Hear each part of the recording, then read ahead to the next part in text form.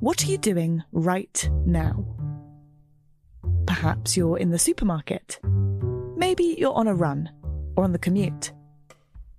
But wherever you are in the world, and whatever you're doing, right now you're also listening to my voice. This is the power of podcasts. The ability to communicate with your audience in an intimate and intentional way through audio. I'm Bea Duncan, Senior Partnerships Producer at Intelligence Squared. We've been a world-leading forum for talks, debates and events for over 2 decades. And we also use our cutting-edge curation, creativity and editorial expertise to elevate your brand to new audiences with podcasting. Intrigued? To find out what we can do for your organisation, book into a free consultation with me today. Find out more by going to www.intelligencesquared.com/partnerships.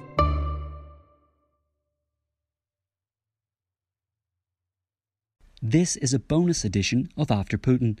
To listen to the full episode and also get access to exclusive future episodes and ad-free listening, hit subscribe in the Apple Podcasts app or visit intelligencesquared.com/membership. Thanks for supporting Intelligence Squared. In this episode, we discuss how power in Russia really works and whether Putin is on the way out. We're joined by journalist and writer Catherine Belton, whose award-winning book Putin's People, How the KGB Took Back Russia and Then Took on the West, explores the rise of the Russian president in the late 1990s. We're also joined by Edward Lucas, national security expert and columnist for The Times, and Shashank Joshi, defence editor for The Economist newspaper. Let's join the conversation now. Some of Russia's highest-ranking generals have not been seen in public since the mutiny by Wagner mercenaries last week. New details about the Wagner Group revolt in Russia. A senior U.S. official tells ABC News the leader of the rebellion, Yevgeny Prigozhin, talked to top Russian military officers and other leaders in Moscow before the mutiny, possibly seeking their help in that uprising. Prigozhin's short-lived mutiny raises some serious questions about the strength of Vladimir Putin's regime, stability in Russia, and the future of its war in Ukraine.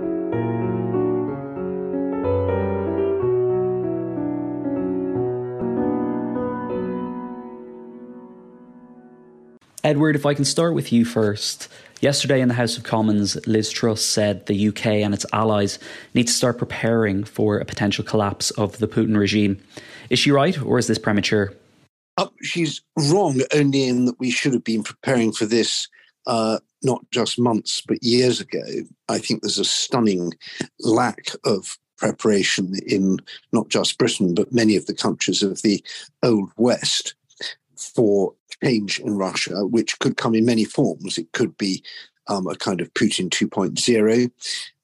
It could be a time of political uncertainty with weak and shifting leadership. It could be a wider kind of disorder, what the Russians call smuta or smutnoye vremya, a time of troubles.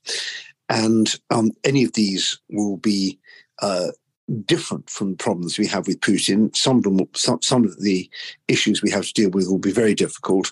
There will also be some benefits. And Catherine, after the weekend, there was obviously a number of unanswered questions. And in the media, we've been trying to piece together who may have been helping Prigozhin in the mutiny. Now, we've seen unconfirmed reports overnight that General Surovikin may have been arrested. Do we know any more about who may have been helping Prigozhin and knew about his plans in advance? I'm afraid we still don't know. I mean, there are so many questions, and most of the questions, of course, revolve around how it was he was able to take over the main command center of the Russian army for the Ukraine war in southern Russia in Rostov-on-Don. He was able to take it without facing any resistance whatsoever, and then send his men like hundreds of miles down the road to Moscow, again, without facing any resistance. I mean, various pockets of troops were sent to counter him. I mean, Chechens were sent to Rostov, but they got there and they didn't do anything. And it seems like that people seem to have made a pretense of trying to do things, like one fueling station was blown up, one bridge was blown up, but plenty of others were left intact, and the mercenaries were, and it's really incredible that the mercenaries were allowed to get as far as they did, which really speaks either to local officials being so afraid they were going to get squashed and killed by Wagner's mercenaries, or a much deeper conspiracy, and I'm inclined to believe the latter. And Shashank, if I come to you, what's your take on this? Is this wishful thinking in the West that the Putin regime's on the way out? He looks to be in a relatively okay position in, quelling the Ukrainian counteroffensive for now. He seems to have ridden the storm in the last few days. Is this wishful thinking, or do you think he's still fragile? Oh, he's been fragile, increasingly fragile for a year. And I would urge people to think of this not in terms of imminent collapse, but as a process of decay. And as you know, when things decay, when they ossify, they become more brittle, and they may look solid right up until the moment that they fall apart. And the probability of that has grown steadily over the course of this invasion for various reasons. This is only the latest way in which that has been exposed. But of course, in an authoritarian regime where the cost of dissent or sticking your neck out is very high, and people tend to look around to see how others are behaving, the fact that someone has rebelled, I think, punctures the sense of authority and impunity that a dictatorship has. So it's a very important moment in that regard. You said he has quelled the counteroffensive. I think I would say he has managed it so far. And yes, it is going slowly, and it hasn't gone as fast as Ukraine or its allies would like. I think that's fair to say. It's also important to note that Ukraine has not committed the majority of these brigades that have been armed, trained by the West.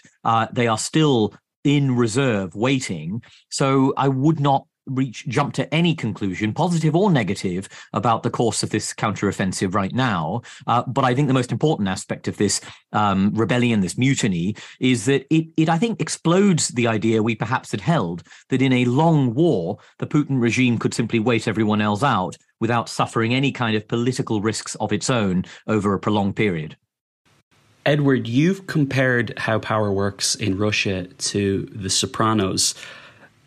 To give us a bit more of a sense of how power works at the very top of Russia. I know, Catherine, you'll have some things to say on this as well, but how does it work in terms of if people were conspiring against Putin, what would they be thinking now? One of the features of the Putin system is that it's hollowed out and destroyed Russia's institutions, both political and government. So everything is about personal authority and personal connections. And that places tremendous weight on perception. If you think the boss is in charge, then your relationship with the boss is more important than your relationship with anyone else. Once you start thinking that the boss has lost it, and is maybe for reasons of ill health or because of numerous errors, is no longer the force that he was, then you start thinking about other things. You start thinking about who's going to be the next boss, how you make your arrangements in order to be well aligned for that. You start thinking about building up alliances or dealing with rivalries with other people. And I see Putin as a kind of giant electromagnet at the heart of the system. And when it's working, everybody's relationship with Putin is more important than with their relationship with anyone else. But once that goes, the system becomes quite unstable. Now, it could be hours, days, weeks, or months before we see the next big crack or big upheaval. But I think the clock is ticking quite fast. And in particular, I would say that the next presidential election, which is due in the spring of next year, is creating a very unpleasant time constraint for the backers of the regime, because it's quite hard to imagine Putin going into that election as a credible candidate who's going to win a thumping victory, even, of course, in Russia's rigged electoral system. So I would not bet on the current situation continuing indefinitely. Thanks for listening to this part of After Putin.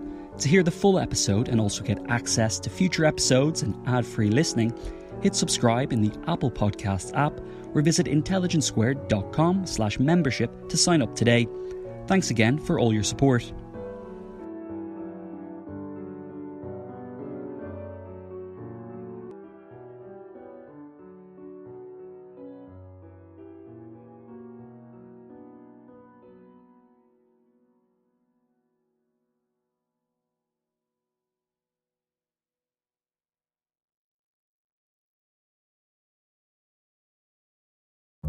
What are you doing right now?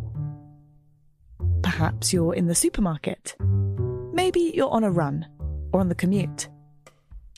But wherever you are in the world, and whatever you're doing, right now you're also listening to my voice.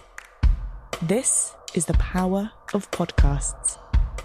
The ability to communicate with your audience in an intimate and intentional way through audio.